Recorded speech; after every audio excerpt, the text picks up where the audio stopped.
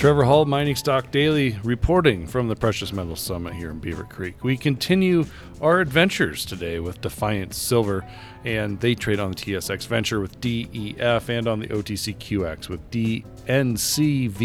And happy to be joined by CEO Chris Wright. Chris, good to have you back. Good to be back, Trevor. I know it's we're like what, maybe 3 hours into the summit here this morning as we kick off day one. I've seen you have a couple meetings already. I guess maybe generally, given the status of this market, we don't need to go into the status of the market, and given the status of the silver, but what are some of the questions you've kind of been getting here in the first couple hours of the summit? What are some questions you think you're going to be getting for the rest of the week? I think largely due to the fact that a few of our meetings this morning have been with the bankers, they've been asking about M&A. I think they realize that the window for equity financing is not that wide open right now, so they haven't really dwelled on that a whole lot. But no, definitely I think the environment is right for those companies that are looking to beef up their property packages, or looking to make strategic acquisitions, something that's accretive and complementary to the current portfolio, which we would put ourselves in that camp. Mm-hmm. So we're very busy in that regard. I still think there may be some unrealistic views on what valuations should be from the sellers. So I also believe that we've got a little bit more room ahead of us, where a little more unpleasant market ahead of us for a little while. So that there'll be time. Patience is a virtue in that regard. How are you managing the company during this time? Are you kind of keeping things really tight? Have you slowed down exploration work? Have you continued to ramp up exploration work? Tell me how you're kind of working through this with your team. Our top priorities are exploration and maintaining the high-quality team that we've put together. Those would be our two top priorities. So we are very active and have been for a few quarters now, just in terms of managing our budget and being very conscious of where the money is going, but really trying to direct it to the areas that will deliver value to our shareholders, which is into the ground and into the people, because that's where all the genius comes from. So, but we are doing everything we can and constantly reviewing our budgets to make sure that we extend the runway on our current cash balance as far into the future as we can. What is the cash balance today? It's a little more than $11 million. Oh, I mean, that's a lot better than a lot of other peers in this sector right now. Yeah, we had we had some warrants that were expiring in August, and much to our delight, most of them were exercised, so that brought in a little bit more cash. We just had a round of warrants that was set to expire this week, which we've extended by a year. So there's potential to have more flow into the treasury over the coming 12 months, depending on what the stock price does. But we still need to be conservative and cautious. Yeah. So let's talk about M&A. This is really interesting. With this cash position you have, and I know you want to be cautious and not preserve your risk a little bit, but is there opportunity in Mexico to add another project or extend your portfolio a little bit? Is that of any consideration to the team right now? The short answer is yes. It is of consideration, and there is opportunity. It always comes down to the technical analysis of the properties, and does our team think that these assets have merit? Mm-hmm. Then we can go through the process of whether or not we can acquire those for a cost that makes sense from a return on investment for our shareholders. So it's a very pragmatic approach. We're not going to overpay. We're fortunate we have two standalone company making projects in my view, so we don't need to do anything. But if we can do something that is going to be the benefit of the company over the longer term, then we will. What is the threshold here? Does it have to be in Mexico? Would you look out across the border someplace? Does it have to be silver? See, now that's a question we also got this morning. So, Okay. Yeah, I'm we're on the right page That's here. right. Yeah. I think our edge right now is in Mexico. Mm-hmm. We have a great team, a lot of experience, a lot of expertise, and if we go to another jurisdiction, just there's going to be a certain amount of duplication that's going to be needed there to be able to gain that edge in that jurisdiction. So you can't just transport that Mexican-centric expertise to another jurisdiction and expect that it's going to be, 100%, cover 100% of the issues. So our edge now is Mexico. Would we consider projects elsewhere? Yes, but it comes down to sort of the basic characteristics that we believe we have and that we would be looking for. And you and I have talked about this before. To be a successful exploration company, you need, three basic things. You need the asset, Mm-hmm. you need the people, and you need the money. So if we could find, a partner that brought the bulk of those, and money obviously being a critical part of it these Right. days because it's hard to find, then yes, we would look at it. We're not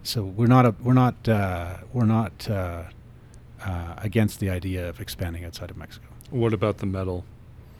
The specific. Would you be metal agnostic, or does it want to stay with silver? Well, we're not just silver now. We have It's true. a fair amount of zinc and lead, in Zacatecas and our Tapal projects, gold, copper. So, I think we'd likely keep it in there.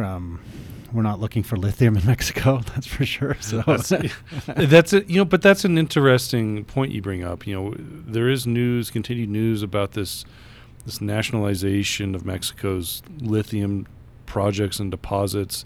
I have to be honest. Like, we haven't done a whole lot of deep dives into that story here on the podcast, and I don't have a good excuse why. And we probably absolutely should. But the person that actually brought that up to me originally was, and I don't know her exact title with Defiance, but I think she's your corporate communications woman, Isabel. Isabel, yes. And I honestly would say, out of the many new connections I made at PDAC back in June, that conversation and connection with her, who I'd never met her before, like, she blew me away with how much knowledge and insight she had into what was happening with the lithium project. But then she also mentioned something to me that's maybe an open-ended question. It's like, will it stop at lithium? But we've seen this in other resources in Mexico, right? Well, you saw it in the oil and industry. gas. Yeah, and how's that worked out for them, right? It hasn't, and so I think there's a, I'm not the person to be throwing in my political views and on the what's going on in Mexico, because it's just, I'm too far removed. But this move seems to be more politically motivated. It's not a large part of the mining sector in the country. Yeah.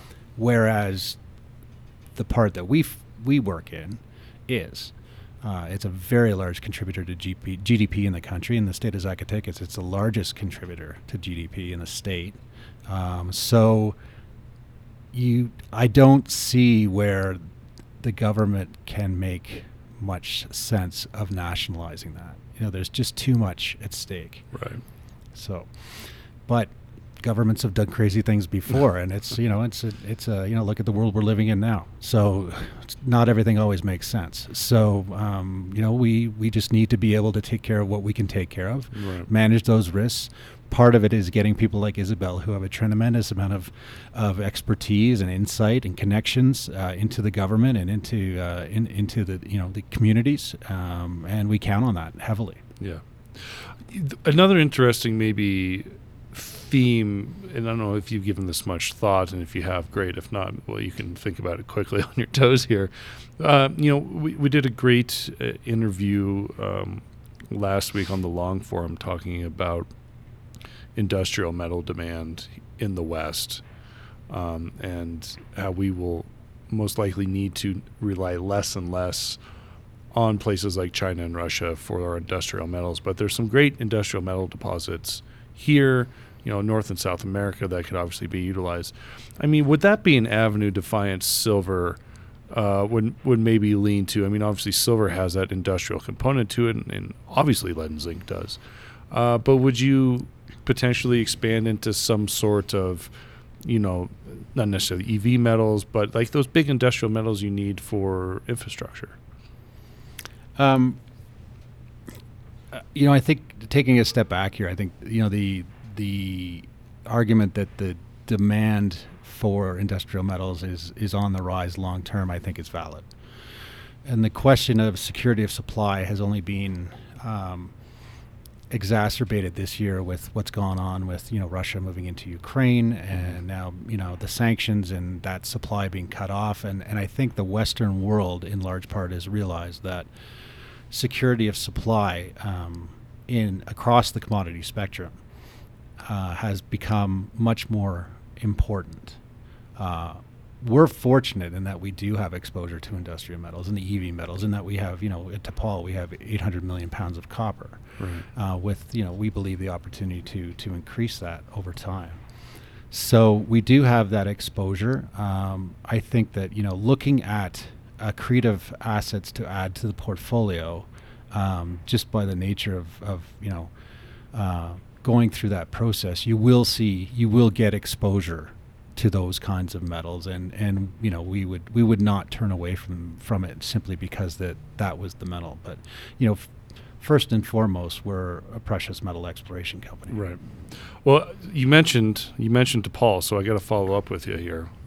Back in earlier this summer, there was an announcement from the company about those concessions went missing, I guess, for lack of a better word. I wouldn't say missing. Well, illegally and fraudulently transferred to a third party, according to this news release that you put out. Can you walk us through? I mean, I know there's probably some legality behind this question that you need to be careful of.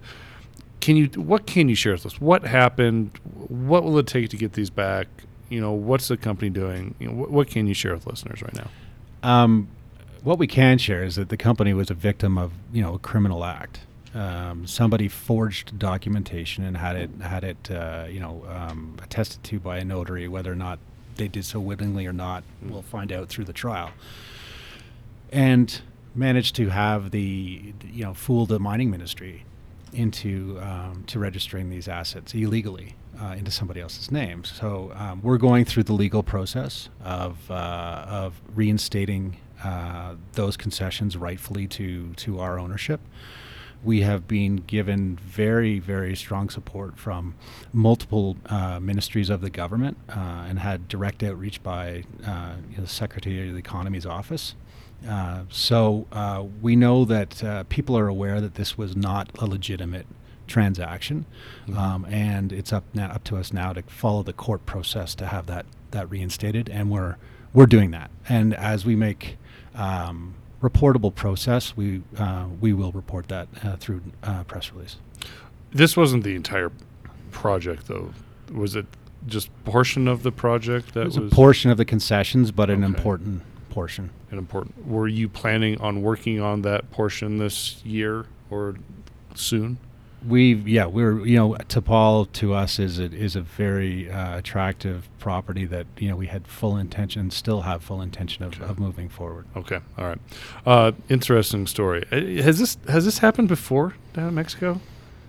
It's happened. It's this is my first experience with it. This is the kind of thing that you sort of hear about or see in a old Western movie, somebody jumping your claim, right? Right. But no, but it does happen around the world. I think you go into some of the other jurisdictions, and Africa comes to mind where things like this have happened. So.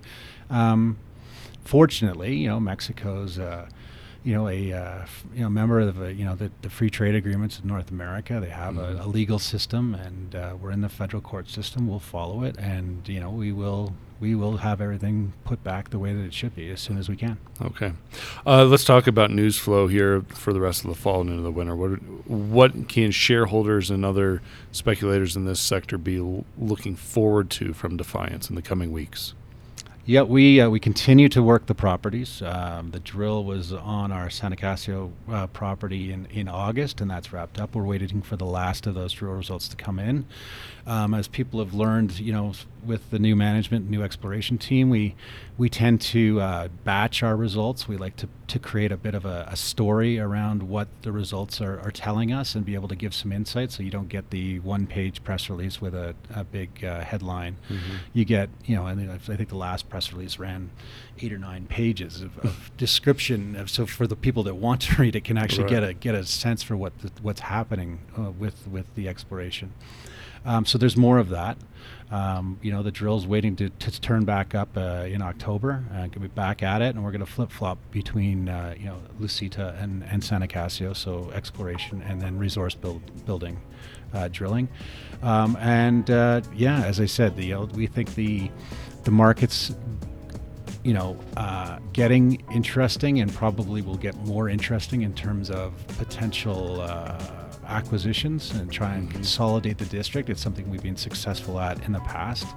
We'd like to continue to do that, but that's hard to forecast with any certainty. And it's something that we're actively keeping an eye on. Okay, Chris, thanks for your time. Good to see you. Thank you, Trevor. Thank you for having me. Yeah, and best of luck the rest of the week. I know you're going to have a lot of these and probably a lot of the similar questions, so just warming you up for that. All right, everybody, that's Chris Wright from Defiance Silver. Again, trading on the TSX Venture with DEF and on the OTCQX with DNCVF. And hold tight. We'll be back with more here at the Beaver Creek Precious Metals Summit.